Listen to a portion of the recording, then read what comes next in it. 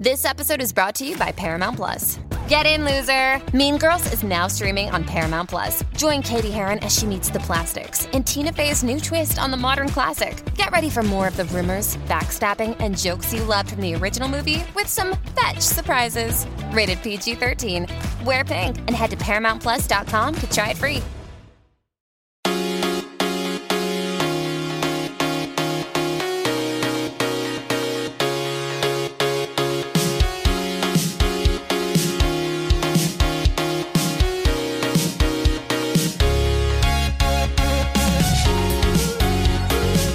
Jessica, and this is ATC Presents Daebak K-Rambles, where a couple of friends review Korean dramas. I'm here today with a special guest. It is Nina from K-Pop Bookshelf. Hey, what's up? Hey, how's it going?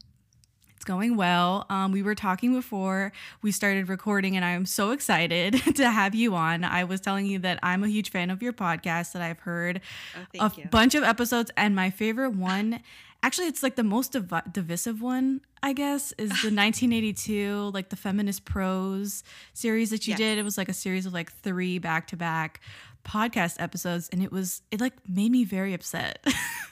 Right. So that book, Kim Ji-young, born 1982, was a very controversial book in Korea. And I just found it so interesting because by American feminist rhetoric standards, I don't think it was all that crazy of a book or like outrageous of a book, but it really hit a nerve in Korea. It hit a nerve in me too, especially because your podcast is so well researched. And so you were bringing in a lot of other stats, and I was like, oh my God, I was getting mad, right? Yeah. But I love your podcast, and I'm so excited to have you on. I was actually a little bit afraid because you're so soft-spoken in your podcast.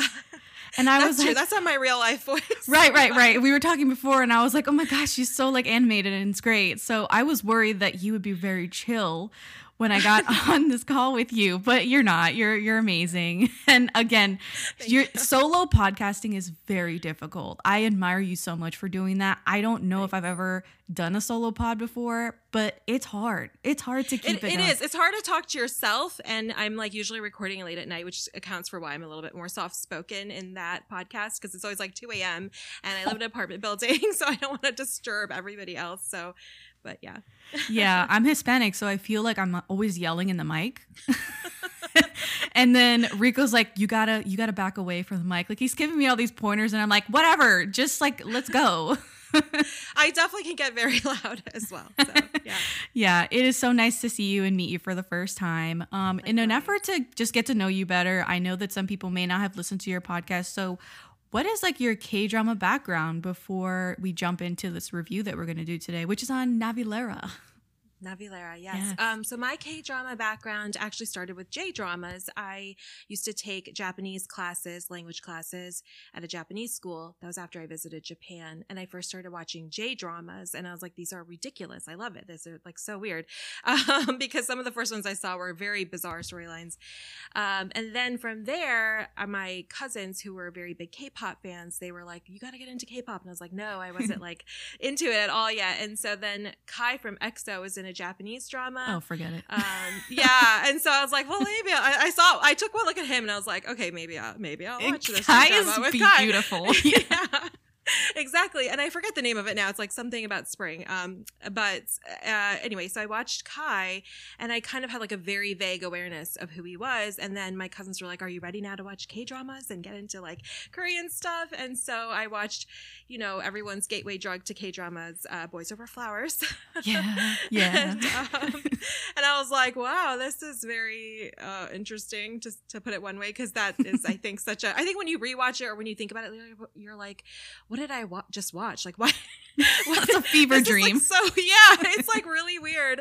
But yeah, so that's my K-drama history.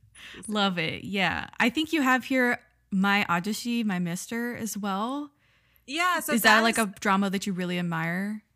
I do. I loved the acting in My Ajashi, also known as My Mister. And I like kind of now, it's so funny because Boys Over Flowers and some of the early J dramas I watch are nothing like these kind of more serious, almost like police procedurals, or like mysteries. And not that My Ajashi is that, but My Ajashi is like a very quiet, very, the emotions are kind of all on their face. There's not a lot of a lot of talking because the both main characters are kind of quiet people. And IU and his name is Casey, but the actor who is from Parasite, yes, the Ajashi and my Ajashi was so good, and he's good in like everything. So I love that. Yeah, kind of drama now. I mean, you would never know this, but we just recorded an episode for My Mister for season 2, and like it hasn't been released yet. Like we're talking now, the episode isn't out yet, so you would never know. But like I like cried during that show, and I cried on the episode as well. So it really hit a nerve for me. And the show that we're going to talk about now is also one of those shows that like it hit me right in the feels. Mm-hmm. And the last episode like completely wrecked me. So we'll get going on it. Thank you so much for talking about your K-drama background. I feel like everyone is like, oh yeah, Boys Over Flowers. Oh God, what a drama. Okay, so before we get started, we'll do some housekeeping. If this is your first time listening, go ahead and subscribe on your favorite podcast app. We're on Apple Podcasts, Spotify, Google Podcasts, and so many more. If you like us, please give us a review on Apple Podcasts. That goes such a long way for us to get discovered by listeners just like you. And then come and check us out on social media, where I basically run wild with our accounts on Twitter, Instagram, and TikTok at ATC Daebak Pod. And if you're a fan, please consider becoming a patron. It's a great way for you to get involved and show your support. You can check out the page on patreon.com/alwayscriticpod, which is our movie podcast. Don't get discouraged when you see Always the Critic. That's what ATC stands for. All right, so we're going to get going on our review of Navilera. Would you want to do the honors of reading the Asian Wiki synopsis? I can read it. It's kind of long, but if you want to read it, be my guest. Yes, I will read it. Hold on, I'm going to put on my glasses real quick. Oh, okay. Okay, so the Asian Wiki synopsis is: Shim Dok-chul has had a lifelong dream of performing ballet. Due to life situations, he put aside his dream of becoming a ballet dancer and worked a normal job to support his family. He is now 70 years old and retired. Now, Shim Dok-chul makes the decision to pursue his dream again. He joins a ballet company to learn ballet, and there he meets Lee Chae-rok. Lee Chae-rok is a 23-year-old man. His mother was a ballet dancer, but she died from a disease when he was young. Lee Chae-rok learned that he has a talent for ballet, but after pursuing ballet, he barely has contact with his father, and he has a hard time supporting himself financially. At this time, Shim Dok-chul appears in his life. Yes, so thank you so much for reading the synopsis. Navilera aired originally from March to April 2021, so it's a pretty recent drama. We are in the year 2022 right now for the future purposes, because it's hard to tell. This show is 12 episodes long, not 16, and it's directed by Han Do-kwa, and he directed Squad 38, among other things. This show is written by Hun and Jimin, they are the writers of the webcomic. This was originally a webtoon. And then the screenwriter is Eun-mi, and she wrote Tunnel from 2017, which is good to know. This show stars Park In-hwan as Shim Dok-chul, and he is a very well-known actor. He's been in the biz forever. He has nearly 30 credits to his name for just movies, and that includes The Odd Family, Zombie on Sale from 2019. I recently watched that movie for the first time. It's on Amazon Prime right now. Oh, really? Yes, it's a zombie movie, but it's a comedy, so definitely give it a watch. It's funny. And then he's also in Miss Granny from 2014, also very funny. I think that's on Netflix right now. For TV, he has nearly 40 credits to his name, including The Present is Beautiful from this year. This is coming out this year in April. And then School 2021, he's also in that show.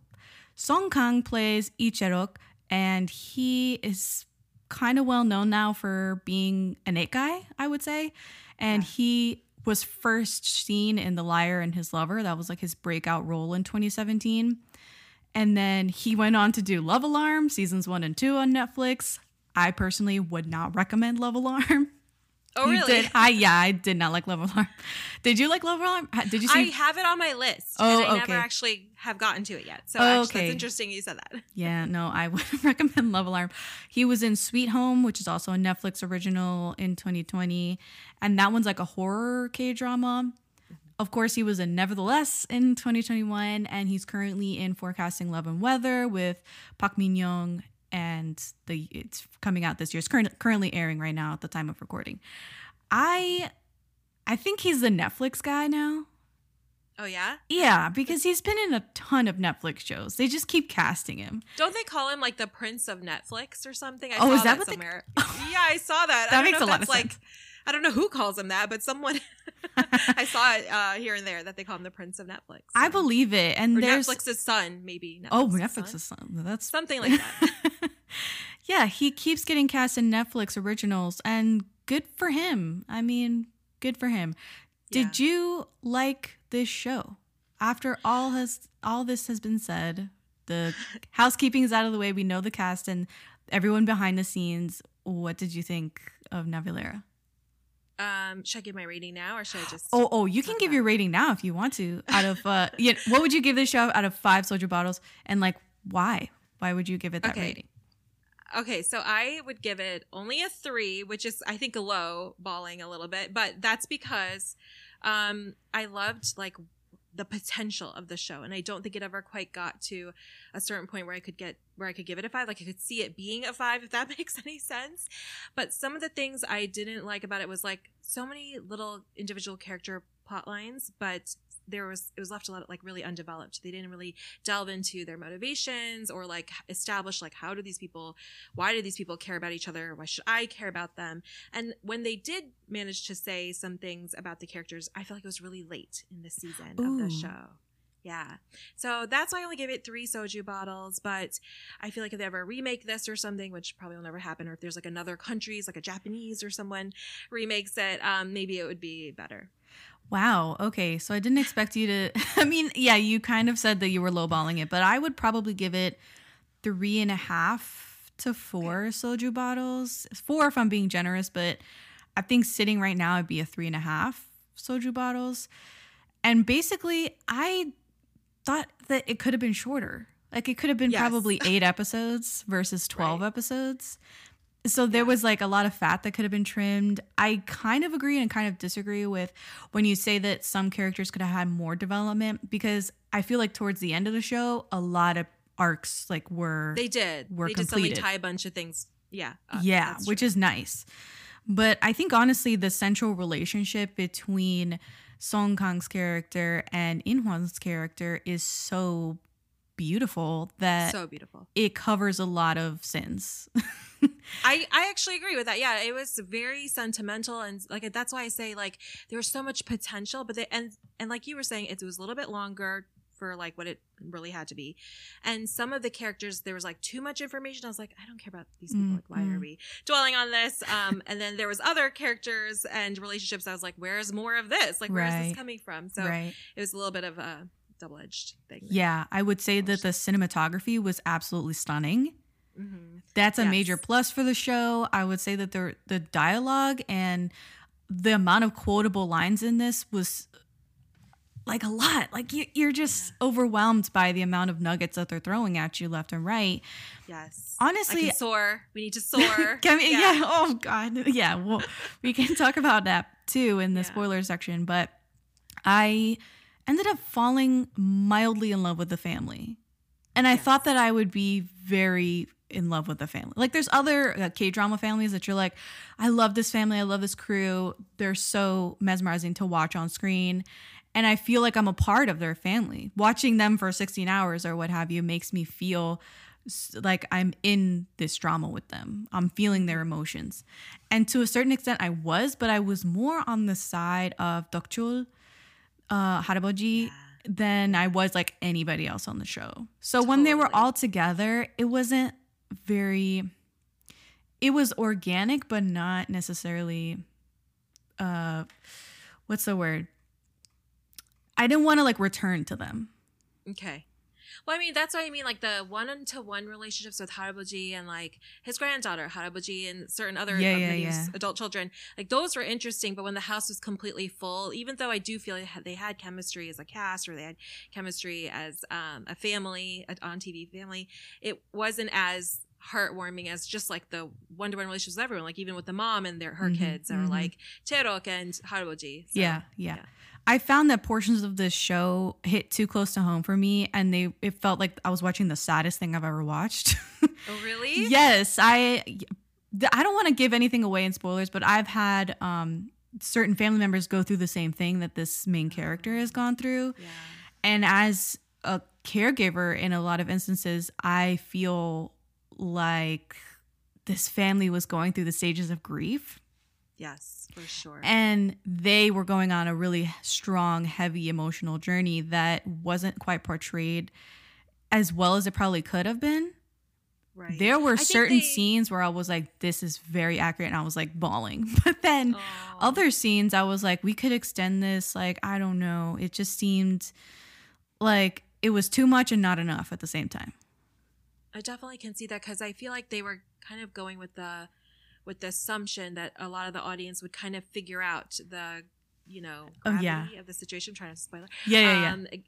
And I don't know that everybody does necessarily really understand like what exactly this all means. Exactly. So. That's exactly what I'm trying to say, is that there's a lot of implications and underlying things, like consequences, I would say is a good word, for what Harabaji is doing and like what his diagnosis means.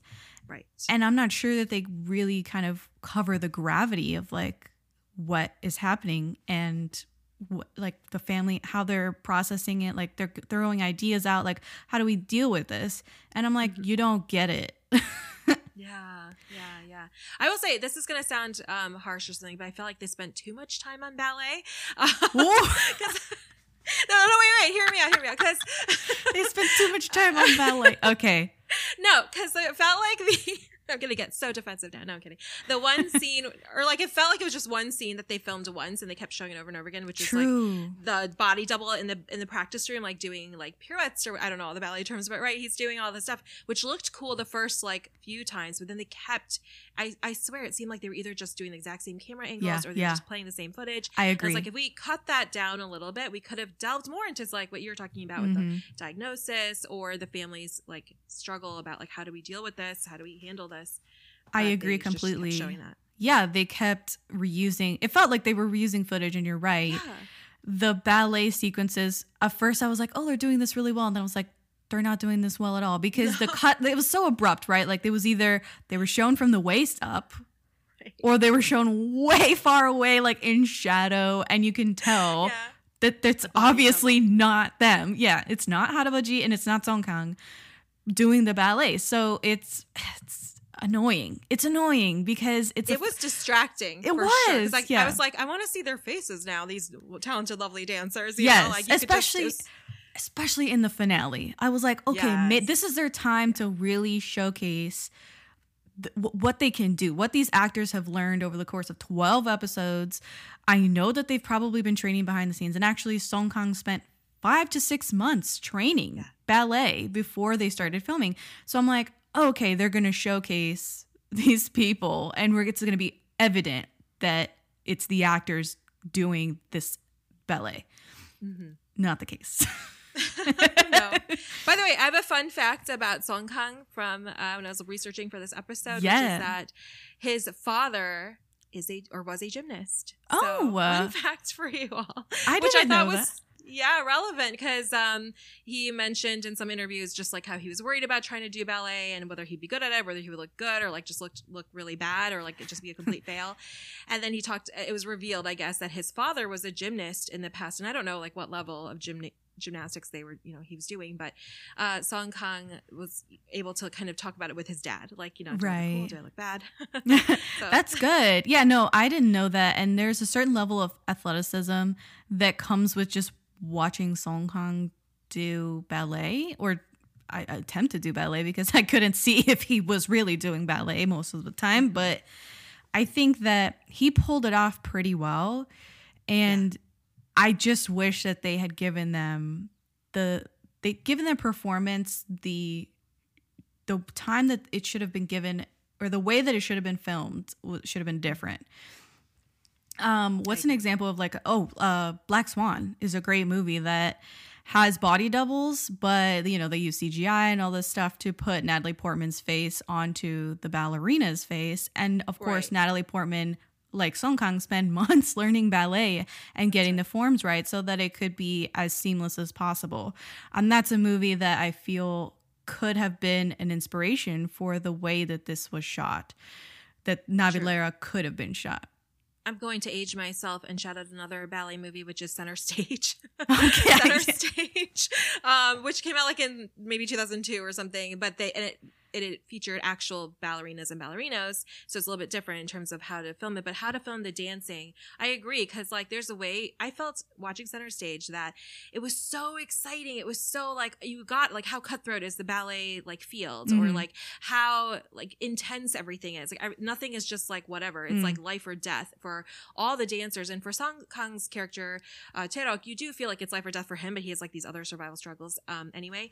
But in Center Stage, it was just like, wow, this is like good dance versus this is bad dance, and this is like amazingly hard versus. Do you ever watch like Project Runway and you like start or some show like that and you're like, oh, that stitch is wrong, or like, oh, right. So you're like suddenly you're like an expert in fashion or whatever, or like in clothing manufacturing. So I got that sense from like Center Stage, which was kind of a corny movie, but like I loved it when I was younger, and I was hoping Navilera would kind of inspire these feelings in me about dance. Like I'll suddenly be really passionate about dance. I'll want to take ballet lessons. And I didn't feel like that, partially because of like recycled footage or whatever was going on. I don't know what that was. Yeah. But Song Kang, I'm like calling him by his character's name. Song Kang did do, I thought, a good job of like at least giving off ballerino vibes, right? However much dancing he actually did on the footage. So yeah. I don't think that maybe the filmmakers the showrunners weren't as comfortable with showing the actors from the waist down, and maybe I'm not going to throw this out there. Is it because they were in tights?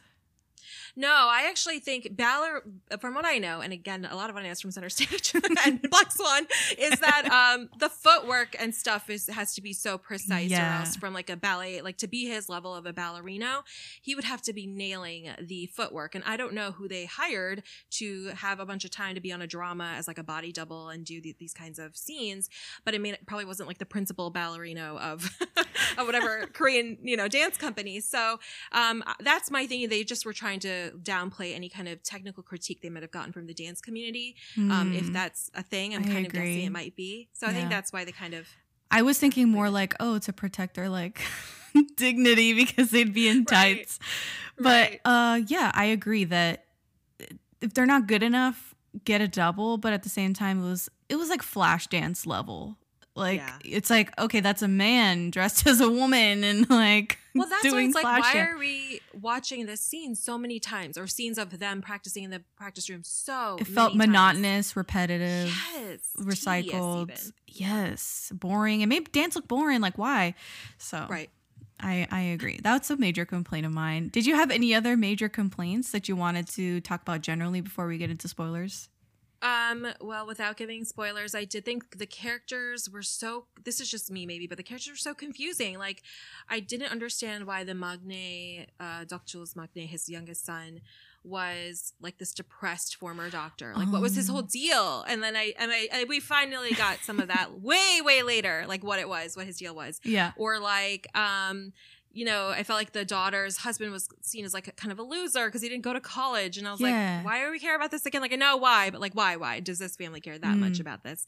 Or the bully, there's like a bully, not to spoiler anything, but the bully's whole dilemma with that was bullshit. That was bullshit. I was like, what is this? What is happening? Like, anyway, so that's my biggest complaint, was like everything took too long to develop, and then some things didn't get like as developed as I would have liked to have seen it. So yeah, true.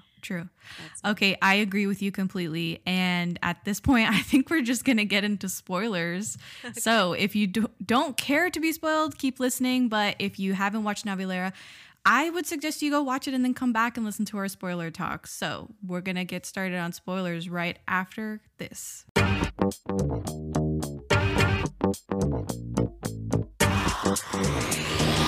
Hey, you want to come in? Okay, so we're on the other side of spoilers for Navilera, and we're going to talk through all of the things that probably we didn't like. So you mentioned the Maknae character, who is the youngest son of our Harboji, and he was like a surgeon and gave up his whole career for what? Like, I got it kind of at the beginning when he was like kept wearing the clogs. Crocs. Crocs, that's what they are. He kept wearing Crocs, and it was like the middle of winter and he's wearing Crocs.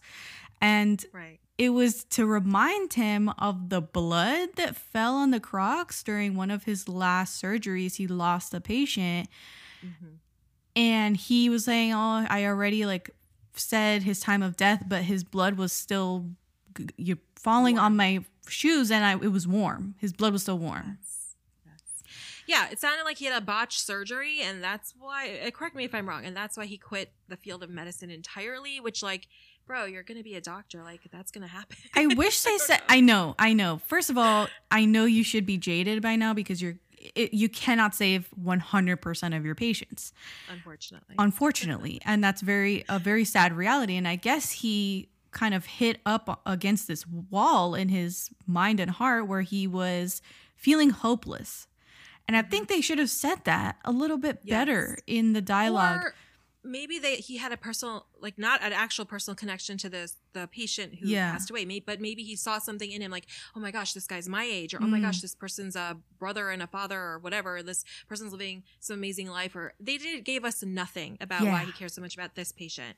And I was like, why is he this depressed? It just didn't make sense. It didn't make sense that he wanted to do a whole documentary on the patient and the patients that he lost, which seemed like a terrible thing to do. Right.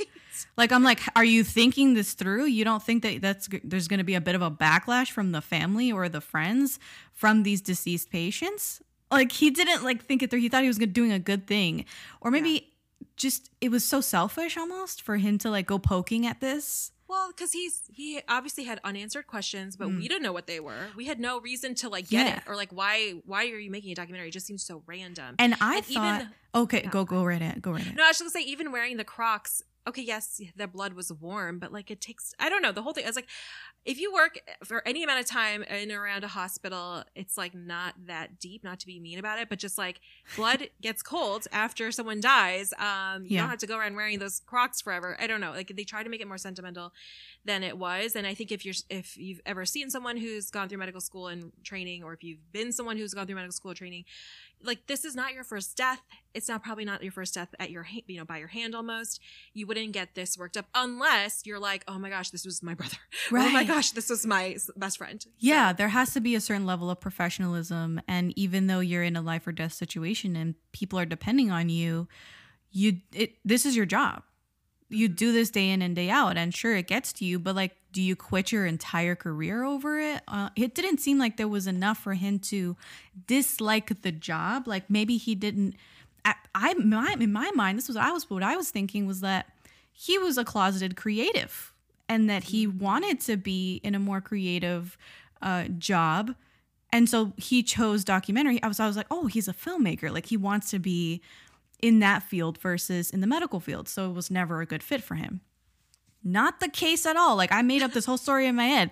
No, he was not. I was gonna say, because that was kind of where I thought it was going to, where like he kind of became a doctor to satisfy his parents' whole deal. Mm-hmm. But then he kept going to visit his former doctor colleagues and friends, and he was like constantly at the hospital. Yeah. And he was almost never actually making the documentary, except for like a couple steps he made where like scouted a location and he had some cameras or whatever. Then he finally started doing the other documentary.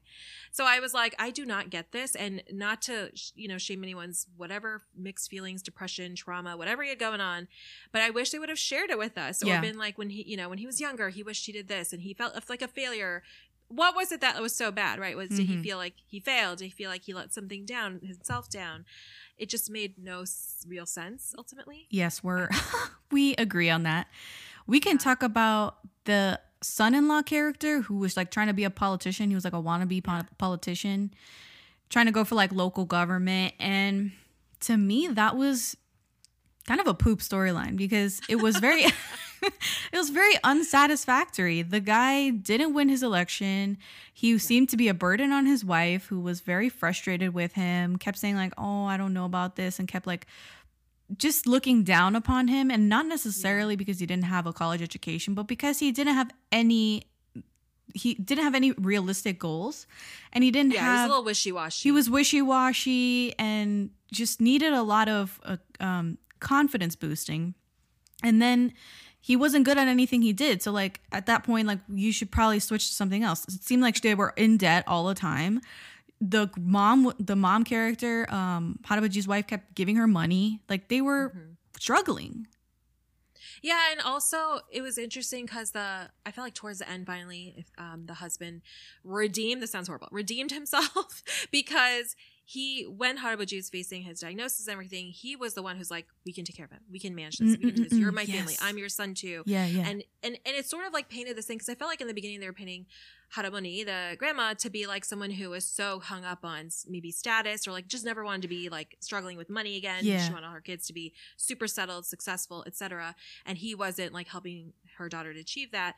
But then he was like, look, I'm family, like we're a family. And so it's not always about, I think it was like a reminder of like, it's not always about status or position in life or, you know, whether or not you can make decisions. It's also just about being a reliable family member. Yeah, I agree with that. That was something that I wish they would have touched on more, is that there was a weird dichotomy between the spouses that married into the family and then the sons and daughters of Harabaji. Mm-hmm. And that they seemed to be like second-class citizens within the family. Like they didn't have any say. They were voicing their opinions, and like the other siblings are like, you can't say anything. You're not even part of this family, which out of line. They should have been slapped years ago. Like you can tell these are like old married couples. They've been married for like over a decade. And still they were so loyal. They both were like, we'll take him in. We'll do whatever. Like we'll drop everything. And I was like, why? Why are you, again, the like lack of like explaining motivations or people's like whatever. Like why are you doing this? It's not like we saw Harabaji super close to either of those children-in-law because it just wasn't within the scope of this drama. There probably was something, but we didn't see it. I think that they showcased the spouses being taken care of by the Harabaji, especially with the wife of the oldest son, who supported Harabaji when he came out and said he wanted to do ballet. She was unconditionally supportive of him. And they did a flashback of her as a new mom, and she was struggling. She was struggling to find her identity as a new mom. She struggled because she wanted to go back to working full time, and her husband was like relegating her to the house and being a full-time mom. Right. And so she was like, he supported me during that. I know that you came to the house and were taking care of your granddaughter while I was struggling at talking through my issues with my mom on the phone. And it seemed like that was so profound to her, and it left such a mark on her that she was like, you're mine, I'm yours, and I'm going to support you. I didn't feel like there was that closeness with the husband, the politician husband. Right. Especially because he got ragged on so much by not Harabaji, but like everybody else. Yeah. But his wife, which was their daughter, had this profound, amazing, emotional moment in the final episode where she cries and begs her dad not to go into the nursing home and let them take care of him. Let her take care of him. She was going through this whole infertility crisis throughout her married life, and they never were able to have children. It's a huge emotional journey that kind of came to an end during the show where she said, I'm giving up. Like, I can't have kids. I also wondered, like, she was giving up anyways on trying to pursue this building a family, at least through biological means. But then when she found out about Harabaji's diagnosis, I almost feel like maybe they're trying to tell us, and it could just be me like making this up, but maybe they're trying to tell us that she found a purpose, like the purpose or whatever role like having a child would have filled in her life, or whatever fulfillment that would have brought her. Now she was kind of channeling that into taking care of her father. Exactly. Yeah. She basically said instead of paying it forward with her own children, she'd pay him back for all the kindness and care that he showed her growing up. And she cited this one thing of he always picked her up from school whenever it rained. Oh, yeah. Which was like, oh, God, I was crying. I was emotional. It was, I personally, my grandfather passed away many years ago, but he also had Alzheimer's, and he died basically bedridden and of Alzheimer's. Like, his body just shut down. And the fact that she cited that he came to get her from school, and it was whenever it rained, it's such a subtle thing, but my grandfather used to pick me up from school every day. Aw, that's sweet. Yeah. So it was like, just like gut wrenching. It hit me right in the feels because it was so close to home. You know, when she was like, please don't do this. And at this point, I mean, I guess you can kind of, if you are sticking around and you haven't watched Navilera, you can kind of guess that like the Harabaji has Alzheimer's. Mm-hmm. He's in the early stages. He's in the early stages of Alzheimer's, which I knew immediately. Like when he got lost the first time, when he got lost in the museum, I was like, you could tell it was some kind of cognitive decline. Yes, I was like, oh no, he's got Alzheimer's or he's got dementia. Sad. Yeah. But earlier on, I kind of was guessing like it was like a terminal illness, like cancer. Yes. And then when he, like you said, when he started getting lost or having these like confusion moments, you're like, oh, it's something like dementia. Mm-hmm. I'm going to take a little minute to talk about Alzheimer's in Korea because I looked up about Yes, absolutely. Tell Korea. us. So Korea is, as you already probably know, a population where a lot of the people are aging, just like Japan, for example. And it's the fastest aging country among the Organization for Economic Cooperation and Development, also known as OECD countries. This is something I'm quoting, by the way, from a medical journal called the Annals of Geriatric Medicine and Research. So with projections showing it possibly becoming the country with the highest number of older people in 2075. So it's a very big concern in Korea, just like how to do elder care. It's also a country where not a lot of children are being born, or so there's this fear of like in the future, society won't be able to sustain or support their elderly population. And in fact, an article that I read, that interviewed Park In-hwan, the gentleman who played Haraboji, he himself said 1 out of 4 people in Korea are seniors. That's how many seniors there are now. Dramas, films, and plays are all works that reflect on contemporary society. I hope that subjects become more diversified, such as care facilities or nursing homes. So I think he means like the subjects of film, subjects of plays. Maybe they'll take place in, they can't be a neglected population. So, and Alzheimer's in general is just such a devastating diagnosis to get. And I'm also going to just randomly say this here, that I thought it was interesting that as soon as Cherok realized that Haraboji had Alzheimer's, he was so devastated. And I was like, I wonder if it's super realistic to think, not to rain on this parade, that a 20 however year old would like realize the gravity of this diagnosis.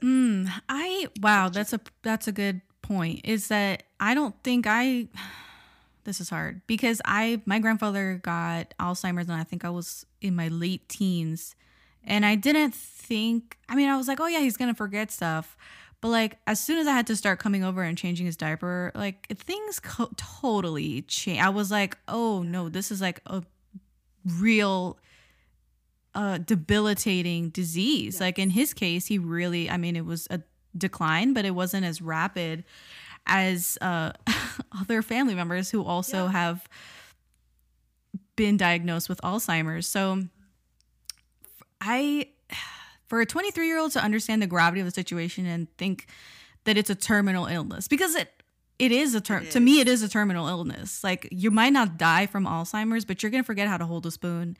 You're going to forget your family members. There is a sense of loss before the death actually occurs. It is a rising cause of death in Korea when it's getting into the top 10 causes of death. Yeah. A lot of people just don't understand. Like I've talked to friends and other family members who never had to go through it directly, and like they don't understand. It's like, oh, they forget stuff or they repeat themselves. Like, just play along with whatever they're saying. It's like, no, you don't understand. No. It's so much more devastating than that. It's not just that.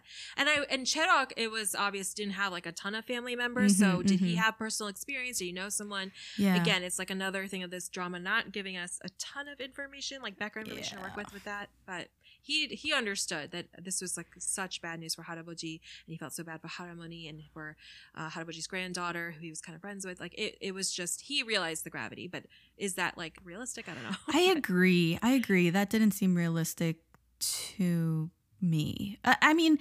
It seemed realistic to me as an audience member because I'm like, sure. Oh God, yeah, like that's say goodbye, because it's really, it'll take, I don't want to say it's going to take its time, but the progression is difficult to grapple with as a caregiver. And I think it's so unpredictable. So like, exactly. And he seemed very kind of shook about it. Like, oh my gosh, Haraboji has Alzheimer's. And he was like struggling. Like, how do I break this news to anyone else in the family? Or should I break this news? Or like, it's his news to give. Mm-hmm. He was going through the struggle, which I thought was really well portrayed. And Song Kang did a great job acting all that out, that dilemma and his worry and his concern and fear.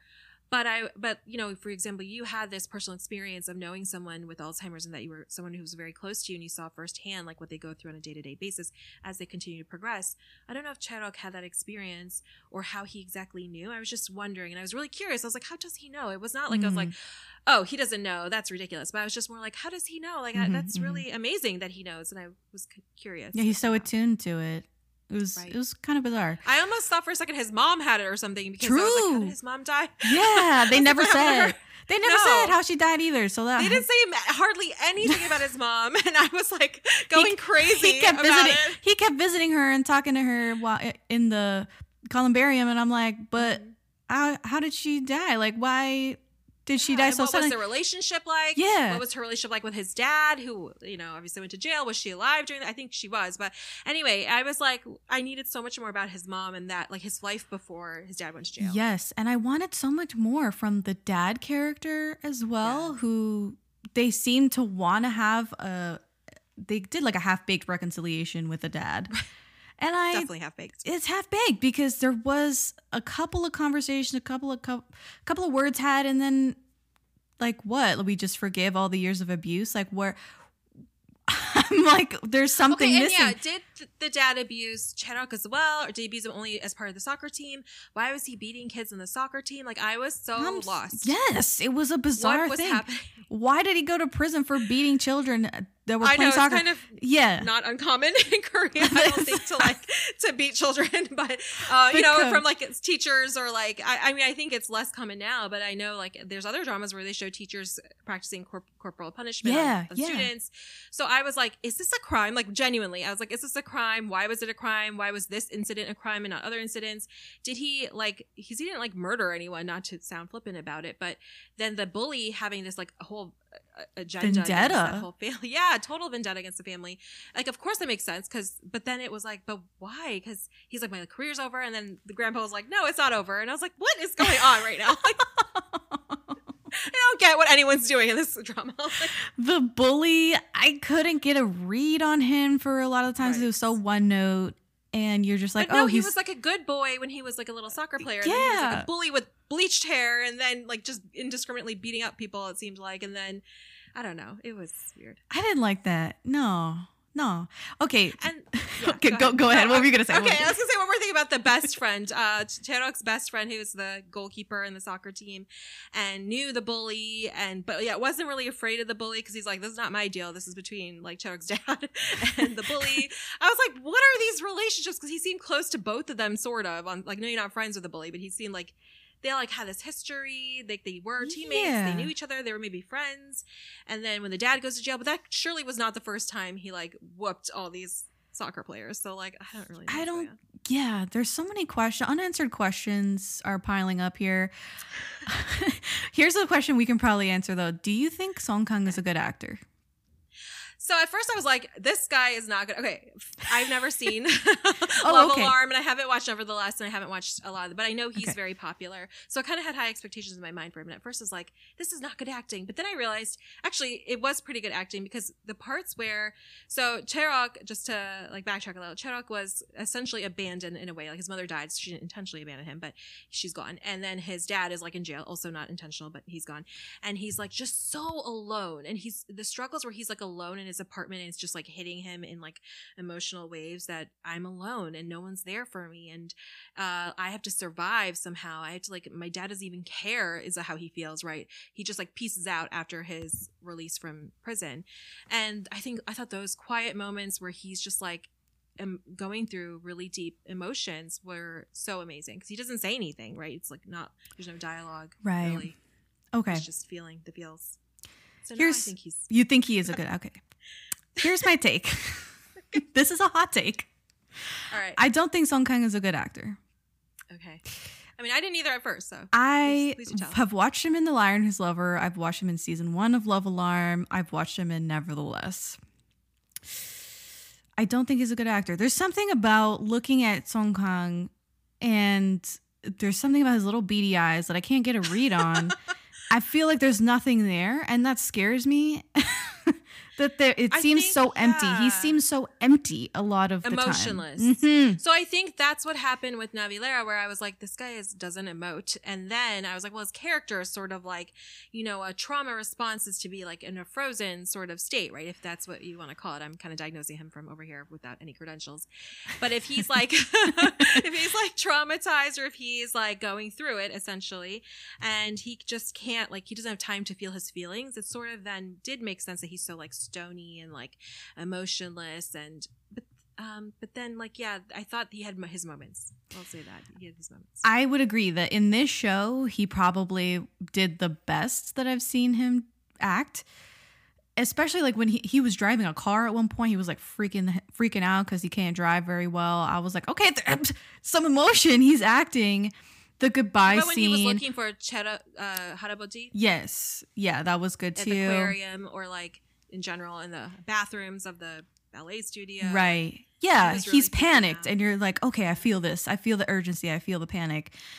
I think when he said goodbye to Haraboji in the airport as well, I was like, oh God, Song Kang, you're bringing it. It was very emotional because he starts crying too, and they hug, which is very uncommon in K-dramas for two male figures to hug. And I was like, oh God. Yes. So I would say that he did the best in this one. Still not stellar, still not a great actor to me. I think he has a long way to go. He's got the model look, but like not the chops, the acting chops yet. So that's the end of my hot take. Okay.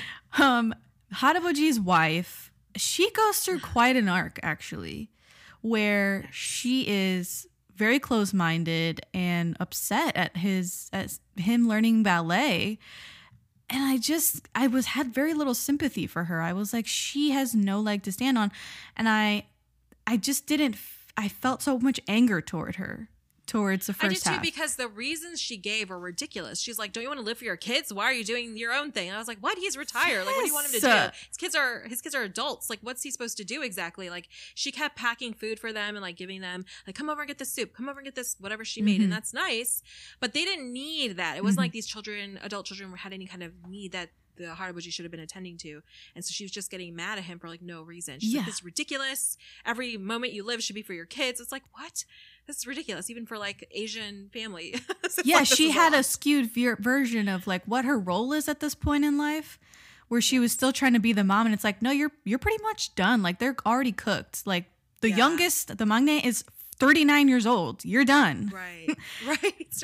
He said that so many times. He's like, I'm 39. Yeah, he said that over and over again. And now I remember it.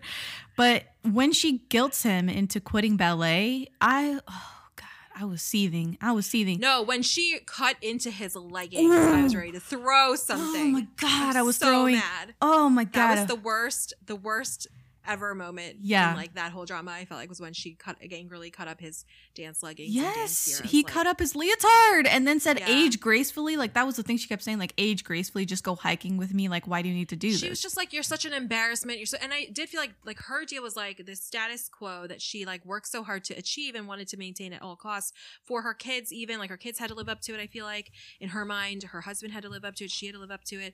And I know they struggled in the early days of their marriage. But then she was so hung up on it still. I was like, this is ridiculous. Yeah, you don't give her an inch in this show as an audience member.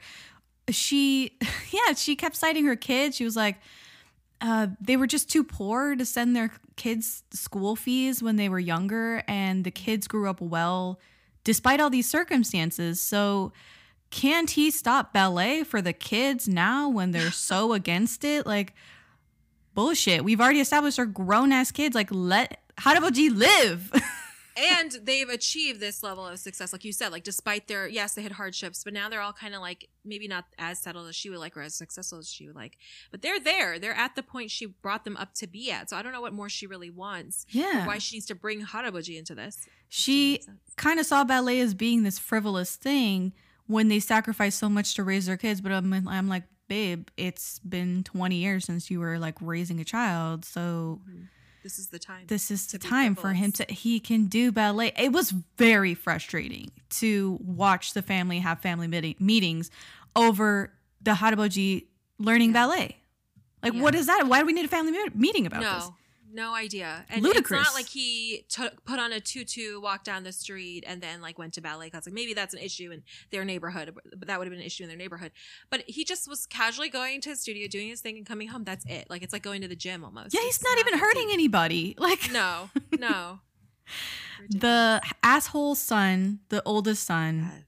I call him the asshole son. He's the one I really was like, why are we? I didn't care about him. Yeah, because you can't root for him at all. Like he's terrible. I think at one point his wife was going back to work, right? After 20 years, like she's going back to work finally, full time. It's what she's wanted. Like since the child was born, she's wanted to go back to work full time. And he was offended that she wanted to go back to work, offended that she had an interview for the job.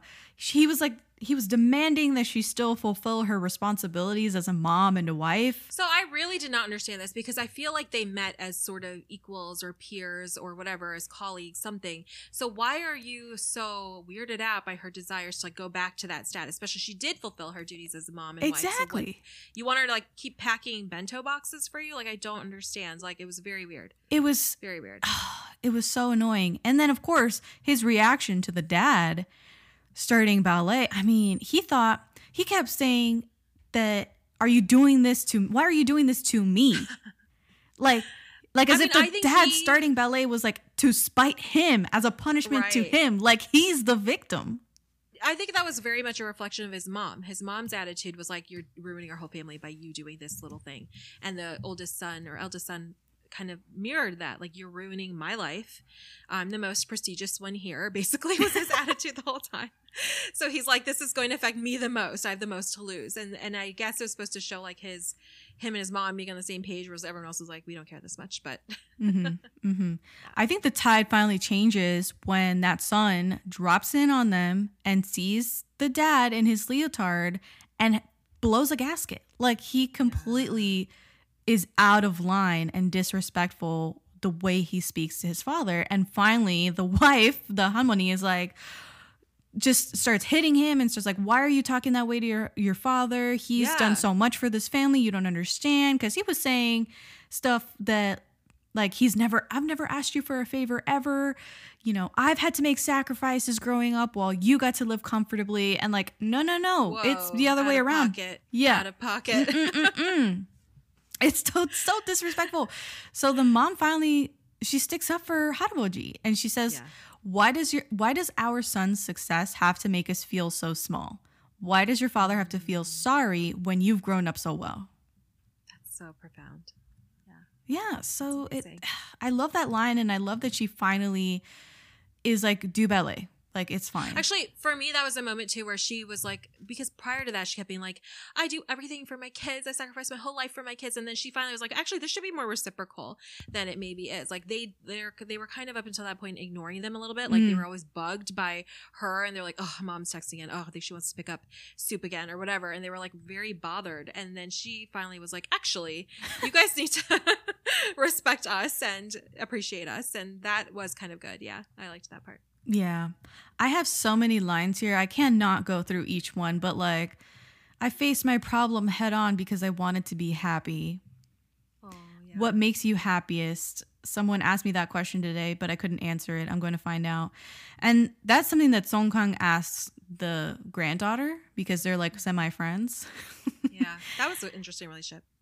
And I don't think they really gave her arc a lot of play as much as they did in like the middle episodes, where she is shown at work with Song Kang and she's getting treated badly. She's doing badly on the job. She gets played by her evaluator who wanted her to like translate her thesis paper into English and then gave her a C on the evaluation and like shut down her chances at landing a permanent position at the company. It was like all this drama, and then like we don't get as much drama the rest of the show for her. She had like this really juicy moment, and then like, it's done. Yeah, and then she's like, I love working in the radio. I was like, whoa, like that happened way too quickly. Like, for her to go from like, she had this other idea of her life, and then she's like, I don't want this radio internship, and then she gets it. Then she's like, just kidding, I love it. And I was like, what? That happened so fast. That was weird too. Yeah, because at the end, she sits down with Song Kang, and she's like, oh yeah, I found it. I found what makes me happy. And he's like, what is that? She's like, working at the radio station makes me, I was like, but hold on. How do we get there? You were being awkward. Especially because she was just like a coffee bringer, like copies maker. She wasn't like anything important. Not to be mean. That is important. You know what I mean? Yeah, but she wasn't doing meaningful work, right? Right. Fulfilling work or something like that. She was just showing up. I do like that they didn't have any, like, it seemed like they were going to get, like, kind of romantical or feelings. Let's talk about this, because I thought this too. I was like, oh, they're going to get, Song Kang and the granddaughter are going to make it as a couple by the end of the show, or something to that effect. Yeah. Never happened. What the hell? It was both frustrating, but I was kind of like, actually, this is good, because for one thing, I think towards the end, maybe this, again, just me, but they almost had a sibling dynamic. They're like, we share a grandpa. So now it's like, okay, we don't want them to get together. Also, to fulfill his dreams, there's no way he could really be with her, because she's like working at a local radio station. He's like, I gotta go be a ballerina in Italy or whatever he was doing. So it was kind of impractical. And yeah, he just was so adopted by the Haraboji that it seemed almost incestuous. It would have been almost incestuous. You know, that was my take on it. Right. Again, I could be reading this in a really weird way, but they did have this really nice camaraderie and understanding. And she's like, you look after my grandpa. And I think she had such appreciation for how he did look after her grandpa. And she recognized that, acknowledged that. And she was just like, I'm here for you, bro. Like, I liked that dynamic as a change. But yes, at some points I was like, are they going to kiss? Are they going to get together? But prior to all that, I was kind of hoping. Is Song Kang gonna blankly look out a window and like they cut to the granddaughter, and so he's obviously thinking of her? Like, no, it never happens. No, it never happens. It's kind of refreshing, but kind of a letdown if you're into gay drama. I agree completely. It is like, okay, I was expecting it. I would have been okay with it, but then they didn't do it. I'm like, okay, yeah, platonic friendship is okay too. Like, it's fine. Yeah. Either way, but it was a bit of a fake out. Yes. They're compatible. They're compatible. Yeah. I was very emotional during the ballet scene in the snow, and there were 3 ballet scenes in the snow. Right. And this one was in episode 8, where Haraboji loses his memory, and he's like been standing in the street frozen for like over 30 minutes, and he couldn't remember Chaedok. So Chaedok starts dancing in the walkway Park. there. Oh my god, that was great. Beautiful, Stunning. And you got Park In-won, like his portrayal of someone so freaked out, doesn't know where he is, doesn't know who he's talking to, doesn't know what's happening. Is just having this like moment where his Alzheimer's symptoms are flaring, if that's the way I could describe it. I thought that was such a good portrayal, because he looks so freaked out, and then putting that scene in, the writers putting that scene in with Song Kang, like dancing to jog his memory was so genius. I thought, like, you know, he could have just been like, remember, we take ballet together and I'm your teacher. He did do a little bit of that, but then he's like, okay, I'm just gonna start dancing, because it shows how this art is so moving, especially for Haraboji in particular. It's more than words. It's more than anything else. Oh my god, yes. It's transcending, you know? Yes, totally. Oh god. Great word. It was beautiful. And I didn't care that wasn't Song Kang dancing in the silhouette or whatever. Right. I was just moved. I was moved when that scene came up. And of course, Haraboji does remember him. It does jog his memory. So I think of it as like movie magic, because in real life, I do not think that a little dancing boy will jog an Alzheimer's patient's memory. You never know. You never know. It's a very unpredictable disease. And a funny story, my grandmother, she just recently passed away like a couple of months ago, but Sorry to hear that. Thank you. She also got dementia in her way later than my grandfather did. She was in her late 80s, but she got dementia, and it was a very rapid decline for her. But she never forgot that my friend met her husband on a cruise. Like, they would come and visit. She wouldn't remember who they were. And then they'd start talking to me like, oh yeah, you guys met on the cruise, right? So like random. Yeah. The most random thing that she remembered. But the dancing in the snow sequence in episode 10 also shook me up. That was when Haraboji starts dancing in the like lights from the car, and it's snowing again. Oh my gosh.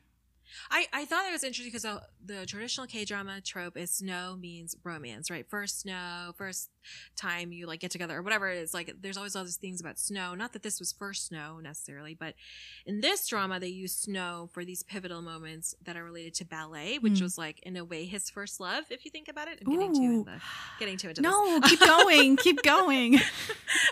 But yeah, like it's something that's so meaningful and his passion, and he like kind of tamped it down for so long, and then every time it snows there's like this important dance scene. I thought that was a nice, again, I kind of appreciate some of the variations away from the regular drama tropes and regular expectations of what the drama will be, because it's so much more creative and kind of more meaningful, I thought anyway. Yes, beautiful interpretation of that, because yeah, snow is usually a romance thing, but this is a romance with an art form. Mm-hmm. Yeah, it's a really good way to put it. Yeah, beautiful. I think that I kind of lost it and started crying during the family meeting where they're talking about the nursing home situation. Yeah. And that discussion that all the kids have with each other. That's when the granddaughter was my hero. So they're talking about what they're going to do, right? Mm-hmm. The oldest son says, we're going to take him. We're going to take him in. We're going to take care of him. And that's when the sister says, no, we're going to take him in. And her politician husband steps up and says it before she can get the words out and says, no, we'll take him. I've been in these conversations. I've been in these family meetings. What are we going to do? Because it's getting worse. And you guys can't take care of, so-and-so. So it almost felt like I've been in that room, and the tension, the emotions, and the fact that you have to put on a different hat, because you have to think logically. Mm-hmm. You cannot think emotionally. Like, what are you? He cannot take care of himself. He can't stay by himself, but I work full time. Right. I cannot be with him 24 hours a day, and he needs 24/7 supervision. So something's got to give. Yeah, my family's from Bangladesh, and there's like a big stigma about like nursing homes, or let's talk like about this. That's like abandoning your family, and you have to be the one to take care of your family. So the elder son was like, "No, we're the family," and the sister was like, "But realistically, we need help. We need professional nurses or whoever to come. We either in the home or we have to send it was like a huge emotional battle. But that struggle between logic and emotions, I thought was really well portrayed. Really well portrayed. It was a very well written, and like you said, I come from a Hispanic culture. It's the same exact thing in our culture, where the older you get, the older generation expects that their children will take care of them in their old age, no matter what. Going into a nursing home is like not an option. It's taboo. Like, you don't do that. It seems like you're abandoning your family member, throwing them away or something. Yes, like just like putting them away in a nursing home, and that's not the case at all. I've had to unlearn this, actually, like as a Hispanic coming from this culture and dealing with it firsthand 3 different times. Actually, I feel completely that it's not the case.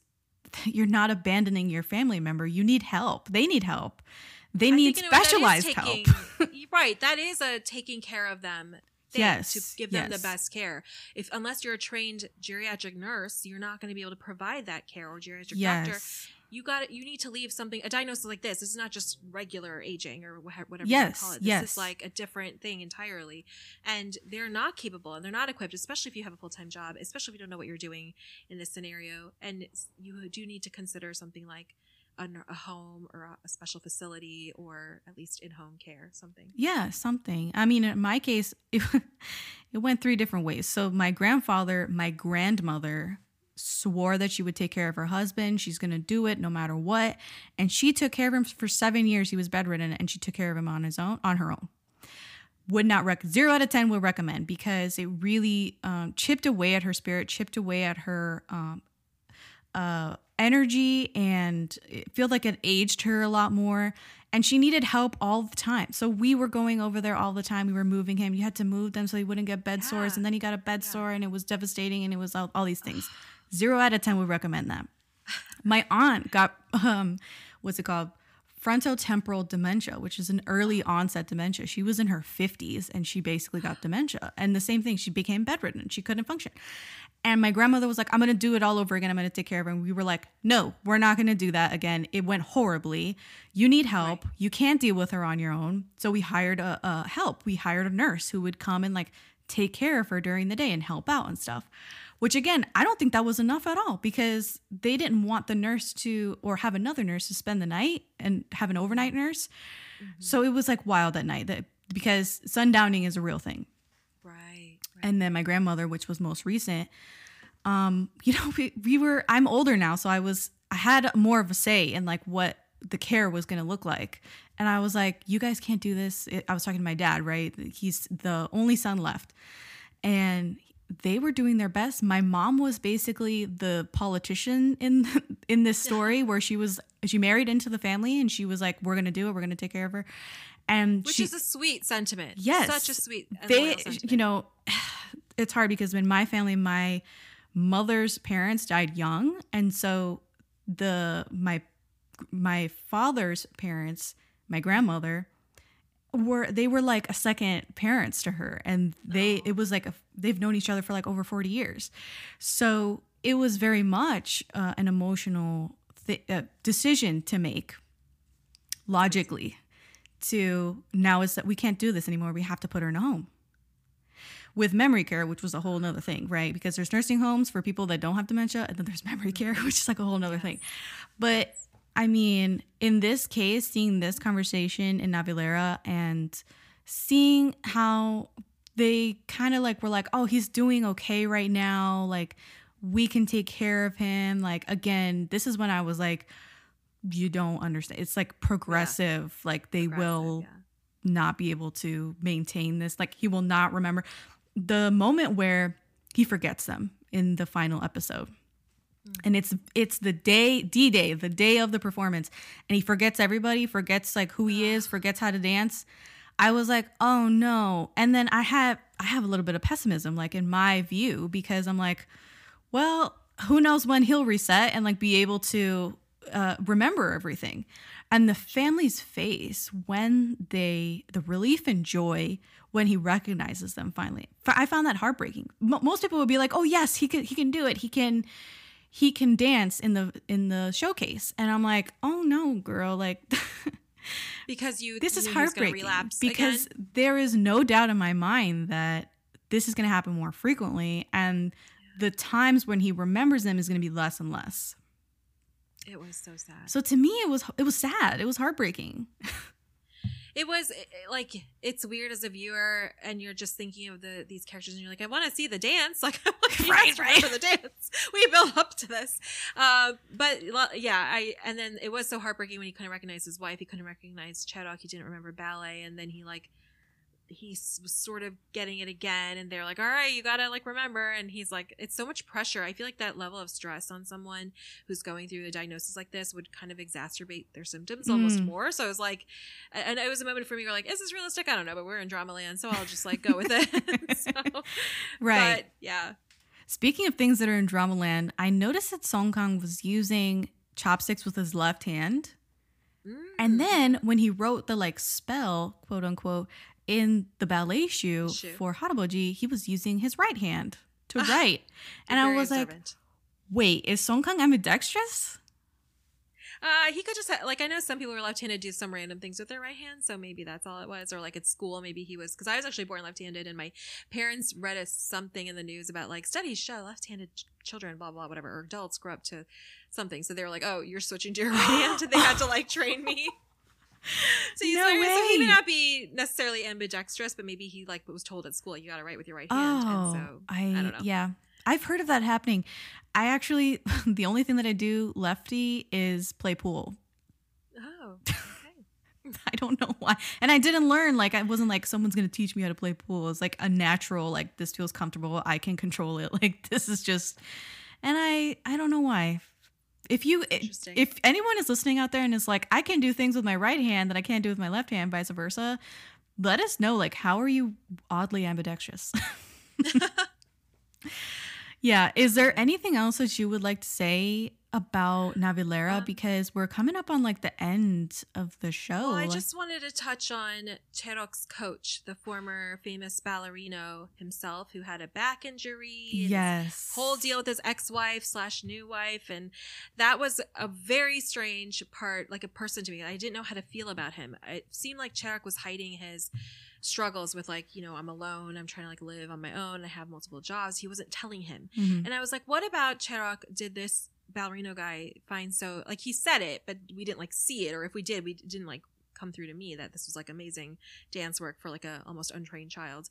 But he like took him under his wing and he's like, this is my protege. And I was like, but why? And then he like had this whole deal with his ex-wife and I was like, but why? And then, you know, he was famous and then his like career went to end and they didn't show like almost any of his like struggles with that, depression or whatever, feelings he might have had after that. He just was like, anyway, now I have this ballet company. And I was just like, what are we doing with this guy?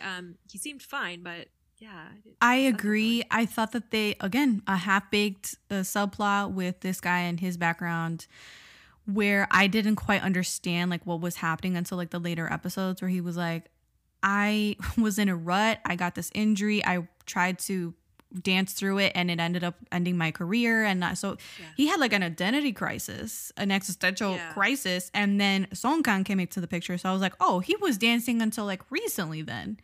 Yeah, and it all happened so fast. This like revelation about exactly how this all went down was very, very fast in one episode. And I was like, oh, there's like no like build up or like, and it's not about him. I get that. The show's not about him, but it was weird. I did appreciate though for Navilera how there was like this sort of, it was kind of diverse. There's like an elder person trying to do ballet. There was that ballet company that had like the wheelchair user dancer. Yeah. That was really cool. But I thought it was weird and kind of unlikely that really very little was about men in ballet. There was no like the bully wasn't bullying him about that, which is like what? That's like bully him about that maybe. Like I don't know why you're here. They didn't really make the girl was not weird. No one was weirded out, and I feel like in Korea maybe people would be more like I don't know. Yeah, honestly. they didn't talk about like the gender politics of it.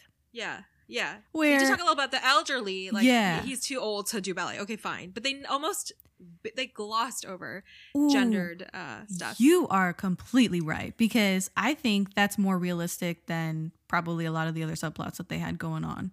And what they were bullying, like the bully was like bullying in a very complex way, like a complex reason for the bullying. And I was like, no, man, simplify. Yeah. I wonder if the webtoon kind of delves into this more. I didn't read it. Oh, so. Right.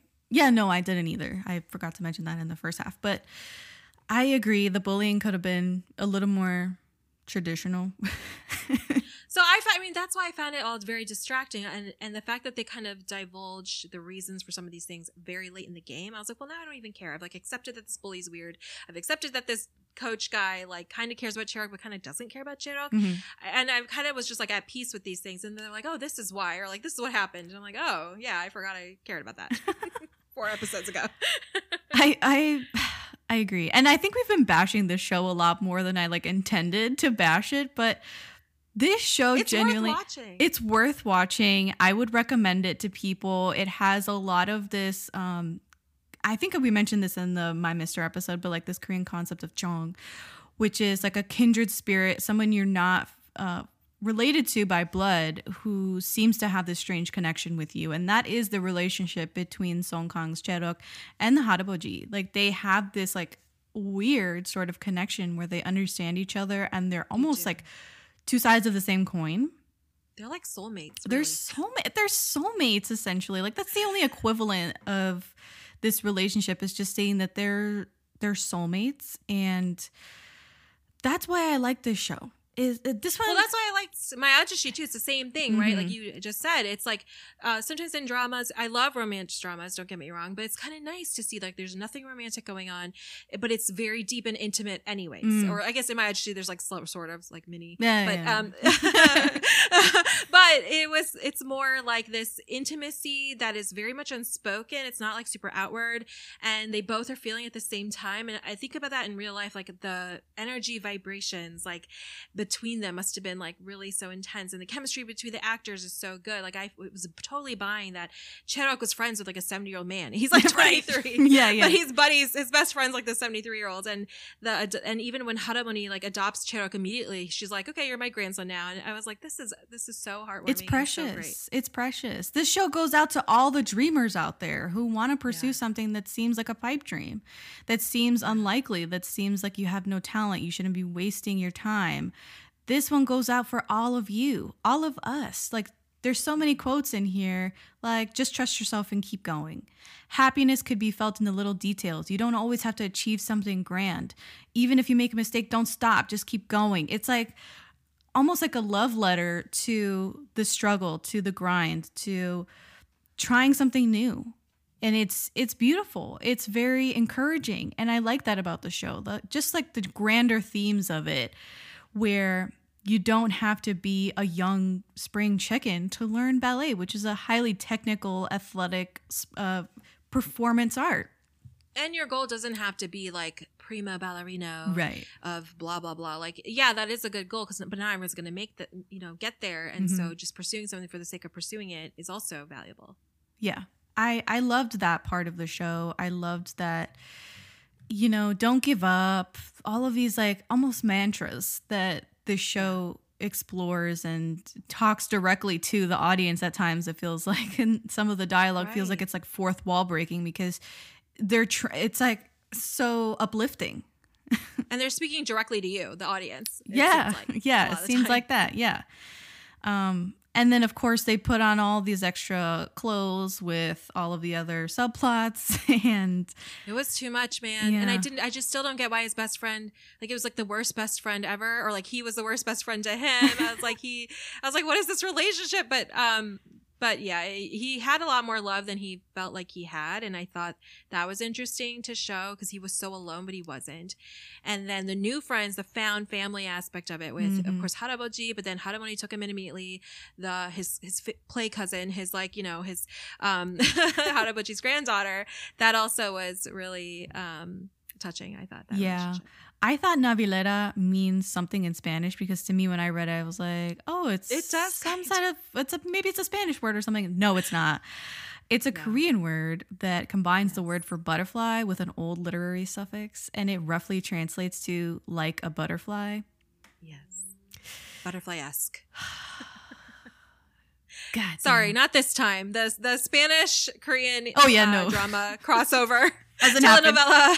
Yeah, it'll happen one day, but not yet. Yeah, no, this was not it. But I love that the word has something to do with the butterfly. And then there was a lot of aspects of the show where they said, a lot of dialogue where they said, did you soar? He's going to soar like an eagle. And just representing that sort of potential that is within both of them, both Song Kang's character and the Haraboji. I also like that they talked a lot about like how important it is to practice basic steps. Even if you're a pro, even if you're like the best ballerino in Korea, like you still have to practice the basics. You have to go back to basics and not neglect how important that is, or not neglect your body. Like when the ballerina coach guy was injured, but he like danced through it. Like those are all lessons. So many lessons in this show. Yes, really. It's lesson heavy, but I like it. That's what I like. Not in a preachy way. No, it's not preachy. No. It's just encouraging. It's touching. It's touching. Yeah. And also, Butterfly. I know you haven't watched Nevertheless, but Butterfly and Nevertheless are directly related, and there's something about a tattoo in there. So like, I don't want to say nothing much, but I don't want to spoil Nevertheless. But it's very fitting that this Navilera also means like a butterfly. For Song Kang. Son of Netflix, Song Kang. Son of Netflix. Okay. I think I've reached the end of my notes. Did you have anything? Oh my God. The Soinguk cameo in episode 9. I know. I was like, is that Soinguk? Is that him? Like I was having a moment. I was like, am I hallucinating this? Yeah, that was great. Yes, I freaked out. And I'll tell you something. I didn't think that I was such a Soinguk fan, but every time, like he walked into the room, and you don't even see his face. I just saw like silhouette, like his body, and I was like, "Is that Soinguk?" Apparently, I know him by like the shape of his general body. So I was like, I was like impressed with myself that I was like, "Oh God, it's Soinguk!" And they hadn't even done any close-ups on him yet. So kudos to me for being a closeted Soinguk super fan, apparently. Yeah, that was, I was going to also mention the Taemin OST because I love him. And it was like such a easy breezy little song. It wasn't like Taemin doing all his like Taemin-y like stuff, but it was like, but it was like a sweet song, and his voice was really soothing in that song. So to me, that was like its own cameo, right? Taemin, So In-guk, just like stealing the scenes. Oh, God, yes. Thank you for that.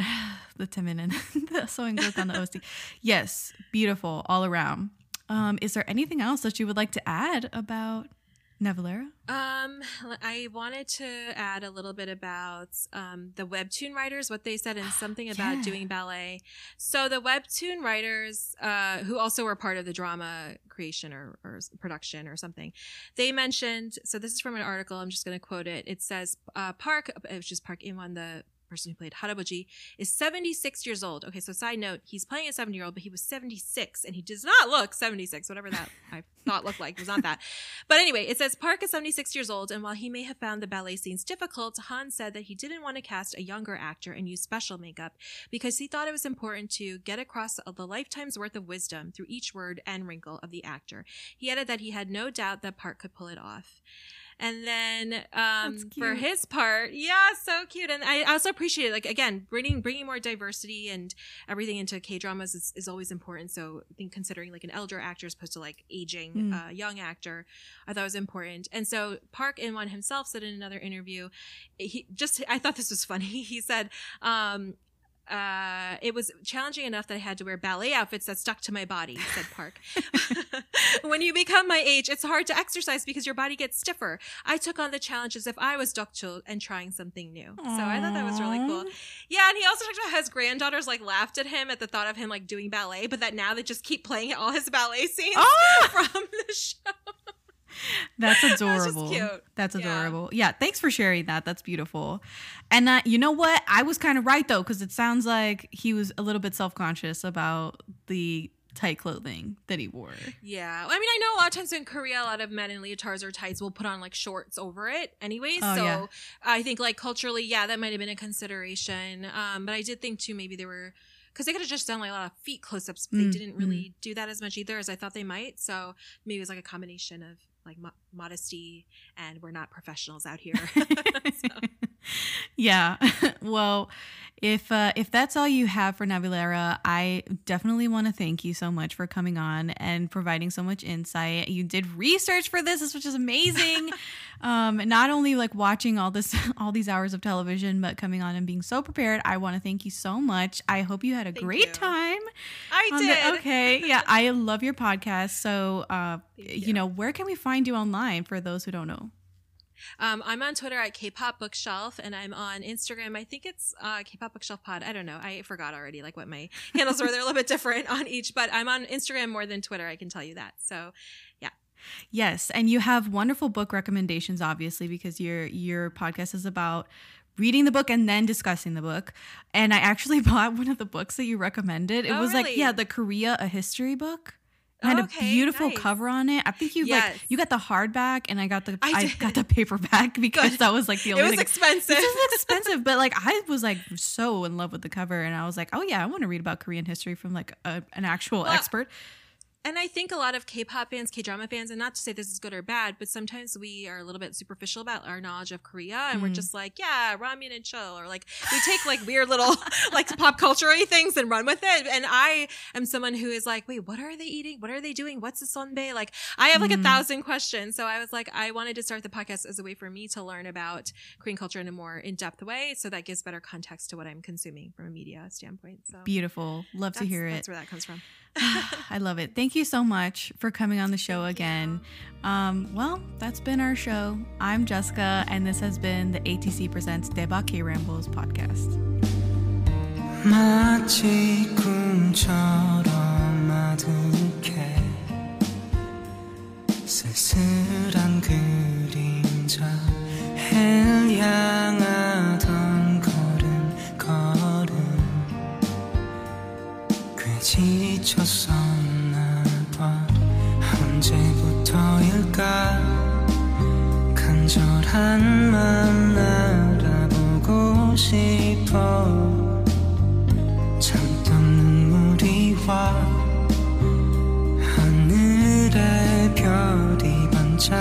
की